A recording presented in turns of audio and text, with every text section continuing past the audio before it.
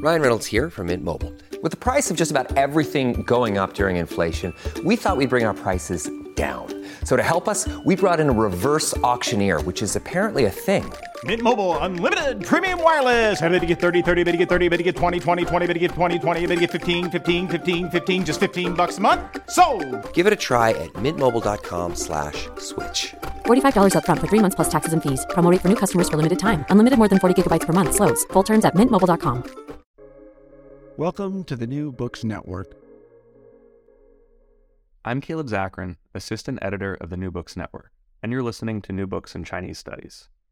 Today I'm speaking with Brian Lander, Assistant Professor of History and Environmental Studies at Brown University, about his new book, The King's Harvest, A Political Ecology of China, from the First Farmers to the First Empire. The King's Harvest is the most recent winner of the James Henry Breasted Prize from the AHA. Brian has written such a fascinating book that is truly a feat of scholarship and research, a study of Chinese ecology and early political systems up to the fall of the First Empire in 207 BCE. Brian shows how labor and resources were used to grow the early Chinese states. Brian, thank you for joining me today on the New Books Network. Thanks for having me. Of course. Before jumping into the book, I was wondering if you could just tell us a little about yourself and your background. Okay. So I grew up in rural Canada, surrounded by farmers' fields, and my dad had grown up on a farm, so I had a little bit of family interest in agriculture. My mom was really into traveling, so that's what sort of got me. She opened a travel agency when I was a kid, so that's what got me interested in other parts of the world. And so when I was an undergraduate, I spent some time, I used to spend my summers working in the Yukon, where there are very few humans. And I managed to, through the University of Victoria, where I was studying, arrange a year at the University of Hong Kong. So one summer I flew from the Yukon, where there's like more moose than people, and arrived in Hong Kong, and was really shocked by the density of humanity there. And during my year there, I traveled around China and really basically considered it such an ecological disaster that I was fascinated by the question of how it could have got that way. And when I came back to Canada, I discovered the field of environmental history as an undergraduate. And so I started studying that field. And eventually I decided that I wanted to go into the study of, classical Chinese civilization in order to explore this question of how China's environment came to be the way it is now. At the time, I didn't really realize how far back I would have to go and how many languages I would have, but how much linguistic skills I would need just to be the bare minimum to do this research. But in the end, I'm glad I did. And, for this book in particular, it seems like it's a sort of combination of different threads of interest of yours. But how did you decide on this particular topic? Well, this topic really came through the sources. Originally, I'd studied a lot of American environmental history where, the works of like Donald Worcester and William Cronin and so on, and these sort of environmental histories of specific regions over time and the systems that made them the way they are. But when I really was more interested in doing a sort of agricultural, sort of general economic history of some region of China. When I got into the classical Chinese sources, I realized there just aren't very many sources on the environment as we conventionally understand it. But over the past few decades, there's been thousands of documents excavated from underground in China, and a lot of them are coming from government officials, essentially. And so I realized that there's a lot of information on how the early Chinese states and empires thought about how to manage environments, how they actually transformed environments. And so that really led me to the question of thinking of the state and political organizations themselves as ecological entities, and to think about how they transform the environment. So it was very much these excavated sources that led me in the direction of state power as a theme. Yeah, I would love if you could talk a little bit about some of the sources that you looked at, how you found them, whether or not you were just digging through an archive or there was a particular book or scholar that helped point the way for you, and then what those documents actually looked like that you ended up using for the book. Right. So that's a good question. So when I was at the University of Hong Kong as an undergraduate, I took an early Chinese philosophy course, and I discovered a few passages from the classical texts, in particular one from Mencius about deforestation and erosion and so on, or deforestation and overgrazing. And I realized that this was possible to do, and there were sources out there. But then as I looked into it, I realized there were less than I thought. One of the key books that came out that really shaped the entire field of Chinese environmental history was Mark Alvin's book, The Retreat of the Elephants. And this sort of delved into all kinds of different texts and thought about the implications of them, including early Chinese texts about sort of state power and warfare. And so those that was pretty key for sort of realizing the types of themes that I could be studying. And then I started to get into these excavated documents. And the interesting thing about studying early China now is that sort of unlike, let's say, the Greco-Roman world, where the textual corpus is more or less fixed, they keep finding tombstones and stuff, but they don't find major new texts. In the early China field, they're digging up new documents all the time in huge numbers. There's lots of them that haven't been published. And so we're constantly getting these new information coming out of the ground. And each new piece of information, some of them are the same as what we had before, but some of them are quite different. And so it really allows us to start thinking about new topics that we weren't able to think about before. And so I spent a year at the University of Wuhan getting a sort of introduction to the scholarship on this field of excavated texts. And that has continued to sort of shape what I think is studyable. And I should also mention that I've also spent a lot of time studying sort of paleoecology, environmental archaeology, pollen, climate, and all that type of stuff. And originally, there was quite a bit more of that in the book, but I sort of realized that in order to make the book more of a coherent narrative, I had to sort of play that stuff down. So that stuff I mostly published outside of the book. But it is, I think, a major theme of my research is essentially just to figure out what the ecosystems of China used to look like when there were lots of animals and wild animals and plants everywhere. And that, to reconstruct these ecosystems is essential before trying to figure out how these ecosystems were gradually replaced over thousands of years with agricultural, sort of more human systems. Yeah, I always think, there's a sort of a debate about whether or not, what encompasses history, whether or not things that don't just have to do with people count as history. So, I think your book obviously has a lot to do with people, but then you also are looking at, environmental change and things like that. So I was wondering, what you sort of see, do you kind of take a more open approach to this idea that history can be about things beyond people, and, or do you see this as like more of a multidisciplinary work instead of just a pure history book? Right. Yeah, no, I think, obviously history is fundamentally a discipline about people because we tend to use sources that are made by people. If you chose a research topic that did not involve any humans in any way, including through the sources, then you just wouldn't be a historian. So there is a sort of human-centric element to it. But I've published 2 different articles that have virtually no humans in them at all. I think that if you want to understand the history of how humans have transformed the environments of China, you can really focus on the non-human element. Look at wild animals, like Mark Alvin suggested with his title, Retreat of the Elephants. If you just look at the history of elephants in China, you're getting a sort of reverse view of the expansion of human agricultural systems, because that's exactly what is the main factor determining the distribution of elephants in East Asia.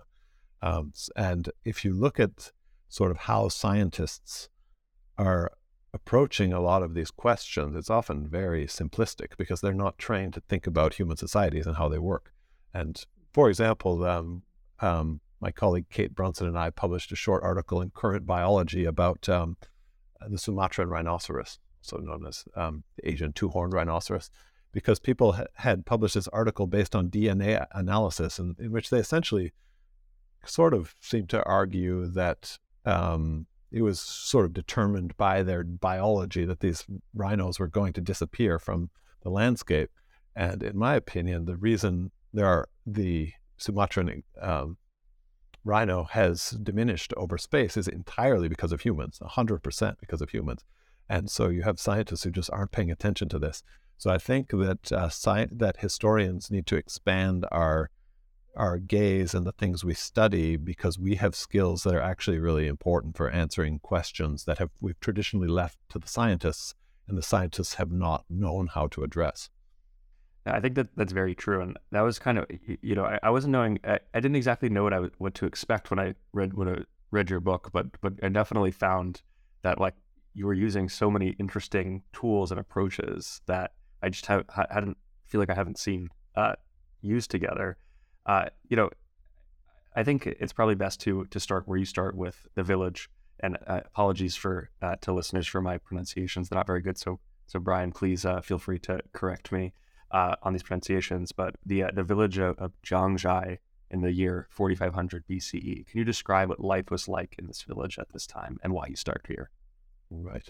Yeah, well, this is a well-known village to archaeologists, and your pronunciation is not bad, Zhangjai, because it's very well preserved and very well excavated. So the archaeologists have actually gone and like dug up every single house in this little village and the ditch around it and so on. And the amazing thing about this, if you can pay attention to it, is you really get the impression of this little village of a few hundred people living in their houses made of wood and thatch and so on. And the rest of the landscape is, not exactly wild, but let's just say the humans are not the dominant factor in the landscape at all. Humans are growing some crops, they're millets, they have their pigs and dogs wandering around. And then outside of the sort of the agricultural area around their village, you have essentially far less human impact, and you still have, rhinos and lots of different types of deer and so on. And if you've ever been to North China, anyone who's ever been there, there's no wild animals almost at all, right? It's hundreds of millions of people. It's a highly transformed environment. So just imagining this area, which is right now in the city of Xi'an, as being full of wild animals and birds and whatever, if you're not careful, you can get bitten by a viper.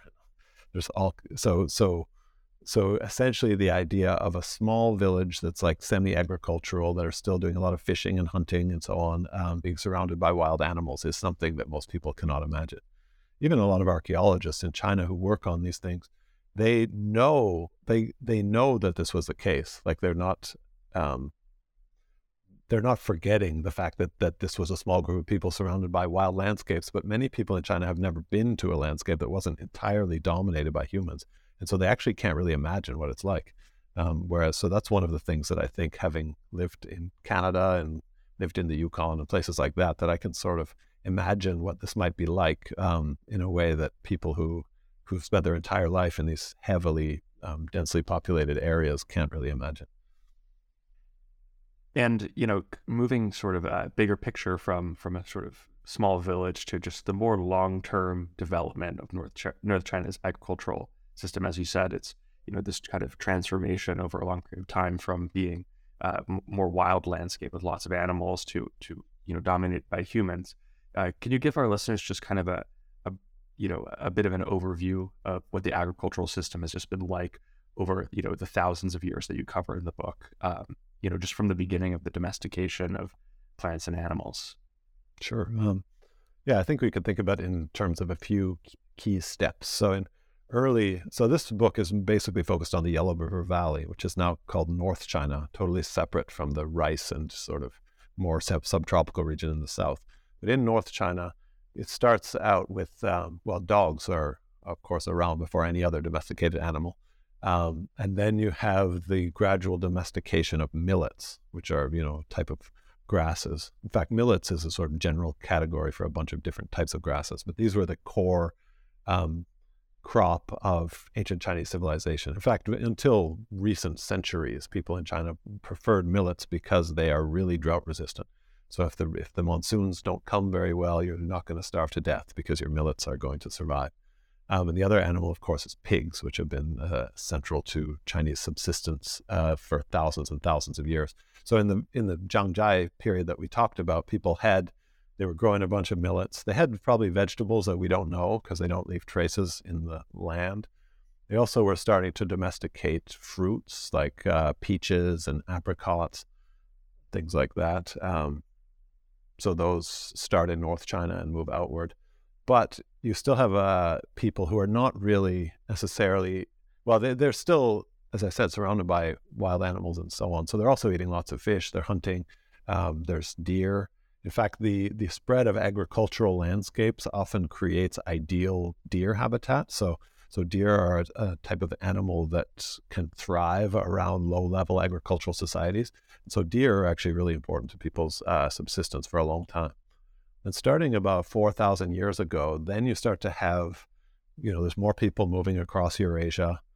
You have the domestication of horses sometime after that. So you have more people moving back and forth. And then you have the arrival of domesticated cattle, goats, sheep, and also wheat from, the Fertile Crescent of Western Asia that arrives in China.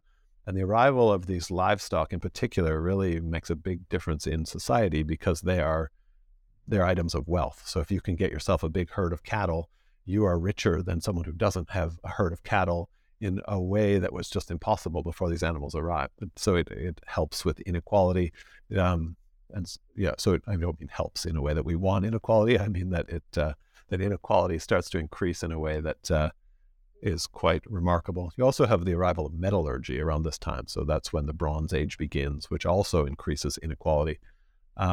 And so at this time, you start to have much more robust agricultural systems where people can start to depend on all the different plants and animals that they're able to grow for most of their subsistence.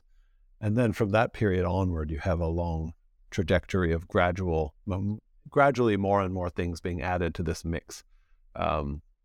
This later than this book, you also have the arrival of crops from the Americas and so on, 500 years ago. So all of these. So the long-term story is really the gradual increase in the number of domesticated animals and plants that people have. And each one of those allows them to move into a new ecosystem and allows them to produce a little bit more food than they could before and so on. And so rather than a sort of agricultural revolution, as people used to think about, the way I think of it is essentially 10,000 years of people becoming better and better farmers. And that is, of course, the basis of all human civilization is the ability of people to produce lots of storable food energy. Is this change over time? Is it things are, like you said, there was increasing inequality, but were things for the most part gradually getting better, or was the life of someone in the village of Zhangjai, and the food that they had, how did that compare to someone in 2000 BCE near the end of the Longshan period? Right. Well, in terms of trying to compare these periods, it's worth noting that we don't actually have a lot of data for any one period, but there's definitely a long-term trend where at least some people in more densely populated areas start to become very dependent on millets and essentially somewhat malnourished. So if you are eating huge amounts of grain and not much other food, you maybe don't have enough protein, or you don't have you're malnourished in various ways. And so that is something that just wasn't happening in the early Neolithic because people were just eating some grains, but they were also eating a lot of fish, and they were doing a lot of foraging. So they were getting all kinds of different foods from all around the place. So it's clear that the diets of people in earlier Neolithic periods were better than at least some people in later periods. And once you get into more recent periods of Chinese history, you really have a lot of people whose diets are not ideal at all. And so the whole idea of progress really breaks down once you start to look at this issue. I was wondering if you could also talk about what life was like in the city of Erlangen from 1500 to 1300 BCE, just jumping a few hundred years in the future. Right. So Erlangen is very interesting because essentially before that you had pretty small, what we would now consider to be a village. Archaeologists call these cities because they're way bigger than anybody else's village, but they're actually still quite small towns. In China now, people who are from a town of 100,000 people say they're from a village. But anyway, so Erlangen is this sudden, about 3,500 years ago, you suddenly have the formation of this actual huge settlement with big walls around it. And you have the spread of this culture all over North China, all the way down to the Yangtze River. The problem is that the city of Erlangen is right in the middle of the city of Zhengzhou, which is a very important city now. And so it hasn't been very well excavated. So we can't say that we know exactly what was going on there, but we do know that this culture, this is the first big city with bronze and all that, really had a huge formative influence on what is starting to look more and more like what we would call China. And of course, archaeologists and historians are always debating about when we should use this term. But there's no question that Arligang is a very formative period in the civilization that will become China. And it's also only possible because it arrives around the time after all of these, cattle and all these new crops come in. Then moving on from there, discussing the Zhou dynasty. I was wondering if you could say what things were like in the Zhou dynasty, and also just a little bit about what the government was like at this time and how things might have shifted in just the past few thousand years. Right. Okay. So the Arligang was in 3,500 years ago, 1500 BC. The Zhou is founded almost 1,500 years after that, in the 11th century BC. And they sort of come out of nowhere in what's now the province of Shanxi, near the greater Xi'an region. And they conquer the Shang dynasty. And they essentially conquer all across the Yellow River Valley and establish a whole big network of little garrison towns. And so at that point, everybody is paying allegiance to the king of the Zhou period. But over time, this sort of allegiance fades and it becomes more like a sort of network of little kingdoms. Sometimes I think of it as being comparable to sort of the British Commonwealth, where everybody says, I'm Canadian citizen, so I'm actually a subject of the British king, but I don't pay any taxes to the British king and so on. So that's kind of how it breaks down in the Zhou period. And so one of the arguments I make in the book is that although this was actually a very important formative influence in Chinese culture, in terms of the ability of the emperor to actually transform environments, it was still quite limited, because he could ask everybody else to send armies so he could go in a battle and conquer somebody else, kind of like the British Commonwealth could do in the Second World War, but he can't tell them how to farm their land, and he can't tell them, like, go cut down those trees because all of these little polities are all more or less independent. And so the Zhou, in some senses, is this really important, powerful kingdom in the Chinese tradition. It's essentially the golden age. Like when Confucius looks back a few hundred years before his own time in the 6th century BC, it's the Western Zhou that for him is the ideal age.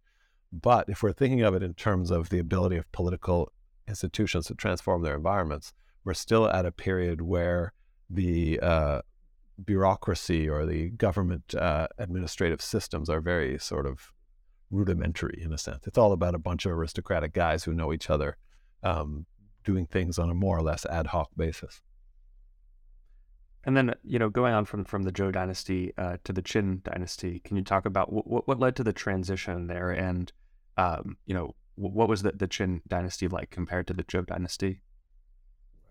So Qin originally formed probably like 9th or even 10th century BCE as this essentially a sort of tribal group on the western end of the Zhou realm in what's now Gansu province, who were breeding horses, as far as we know from the very meager historical records we have of this period.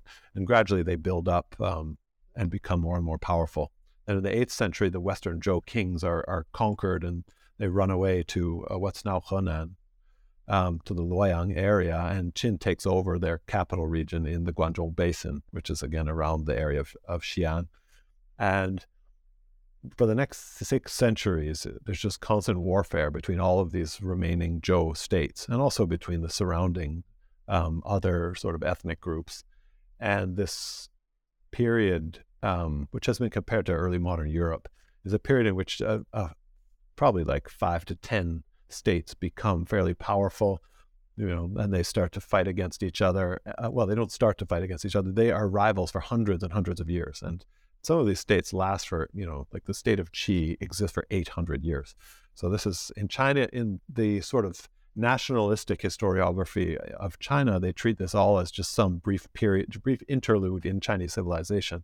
But really, we should understand it as a bunch of different nations that were rivals with each other for hundreds of years and had very different culture, and they were constantly trying to build up their militaries so that they could, just as in early modern Europe, so they could defeat their enemies and so they could not be destroyed by them.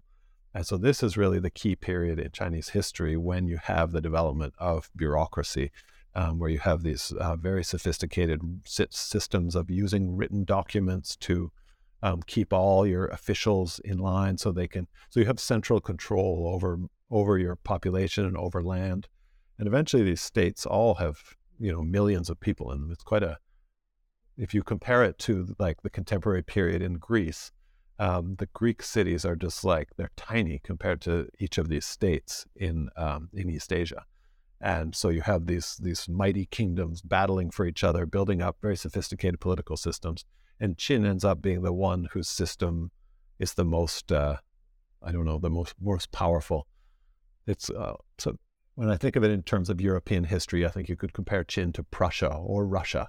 It's sort of a very militaristic society that has a lot of power over its own subjects and can use all of this infrastructure to create powerful militaries. In the year 221 BC, the last of their rivals gives up, surrenders, and then Qin essentially forms the Chinese imperial system, which is, even though Qin doesn't last very long, is actually still has, even the current Chinese government is really based on that model in many ways. So it's a hugely important historical event. You mentioned before that there's debate about when the, sort of the nation you might call China comes into existence. Obviously, all of it, it's not like any nation is like a real living person. It's just an idea shared by many people. But would you say that this is the time when China comes into existence that we might think of as being the nation today, or is that still a long ways away? Right. Yeah, that's always a fun question to debate about. The way I think of it is that a lot of what we consider China now, when people talk about China now, they're essentially talking about the geopolitical entity of the People's Republic of China.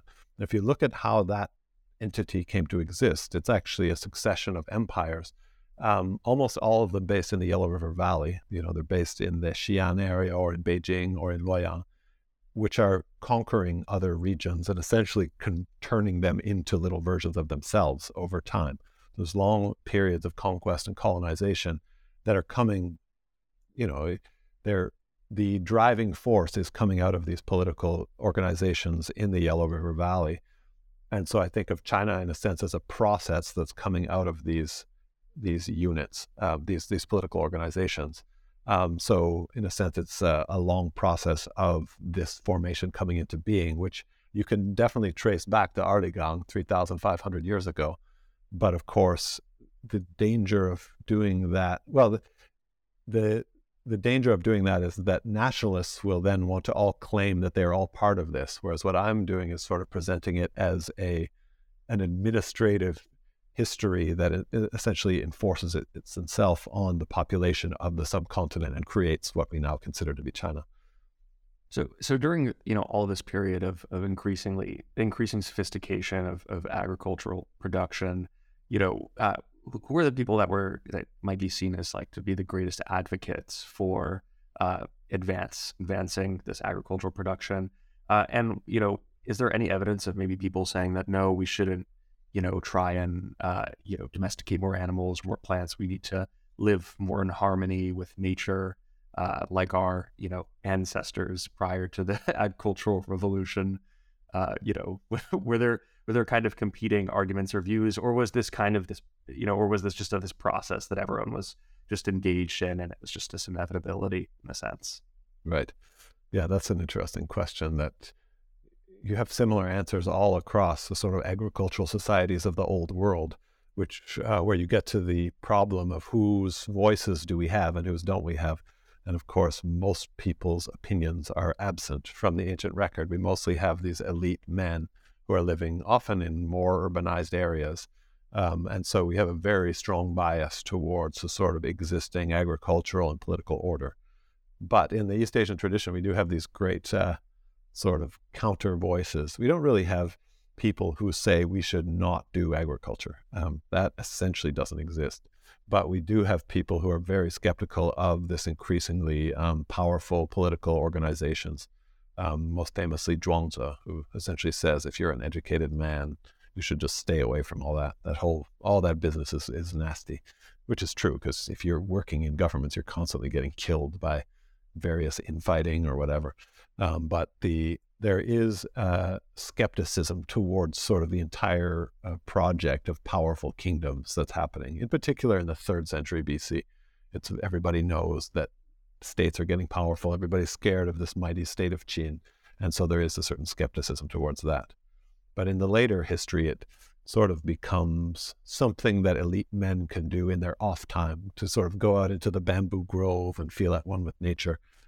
So I feel a little bit cynical. I'm not entirely convinced when people try to take these types of ideas and make them some kind of,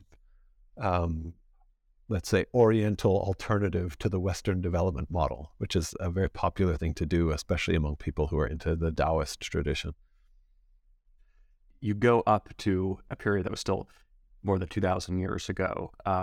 And is there anything, looking at China today that has, where there's still continuity, maybe even in just geographical places that like you mentioned, that there are areas that were started to be settled long ago that people have still continued to settle.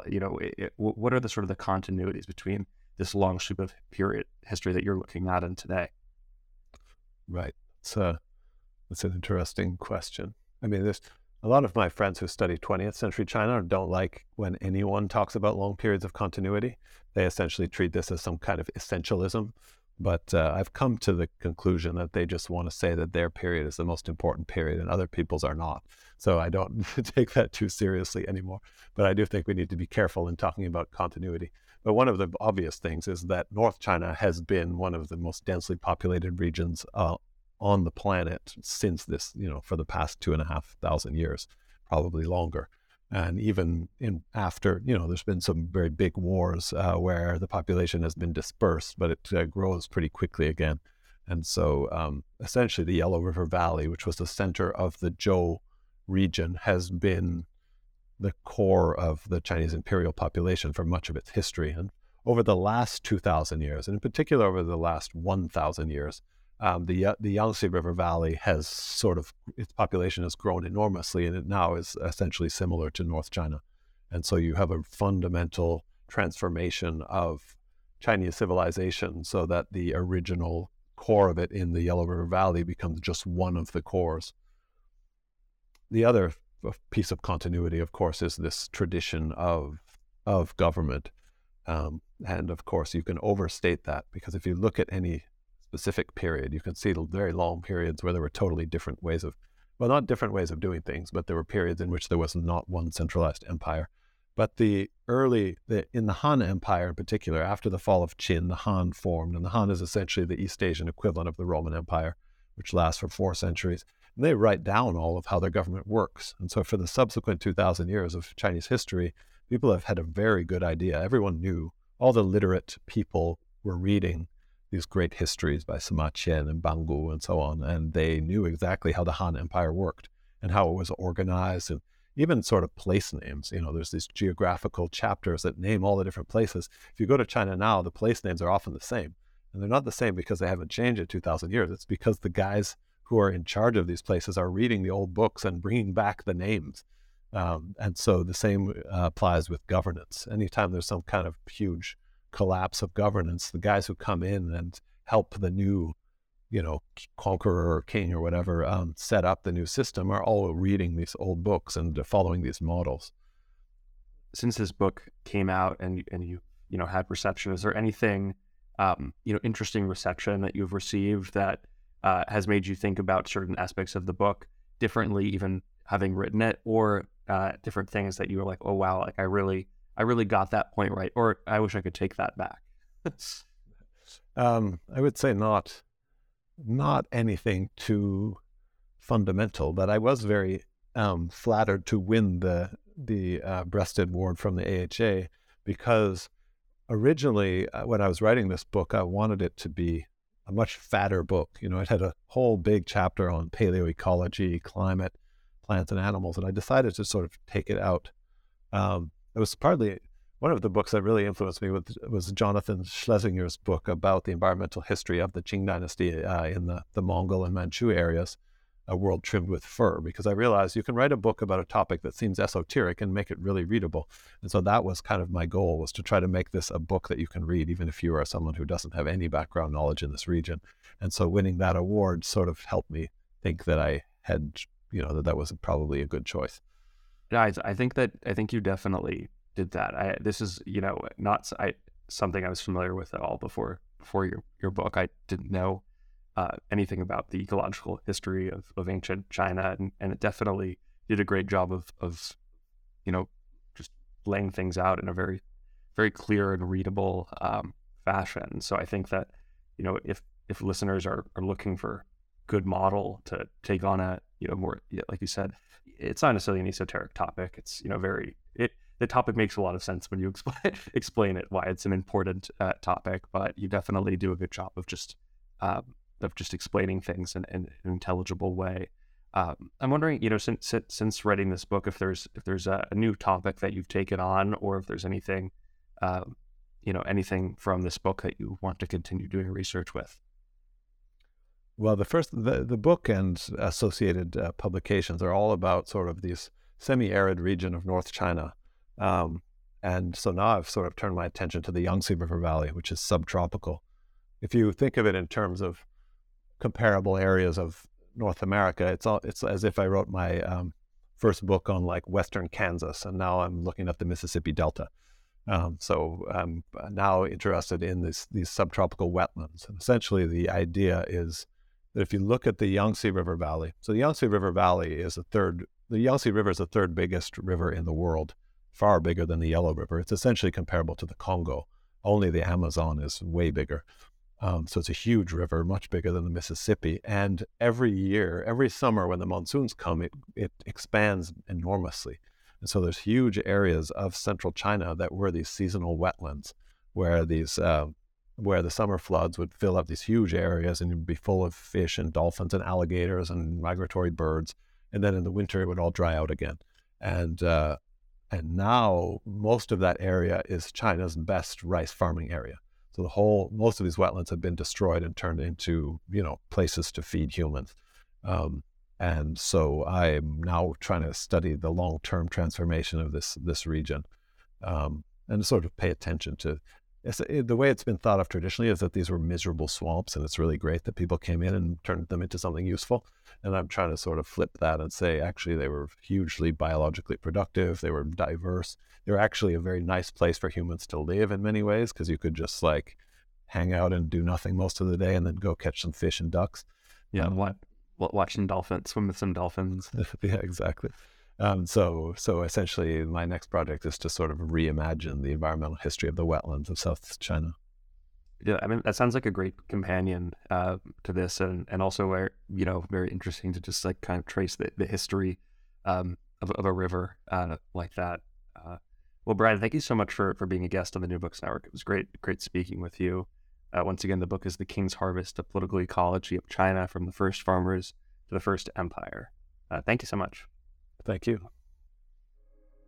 Thank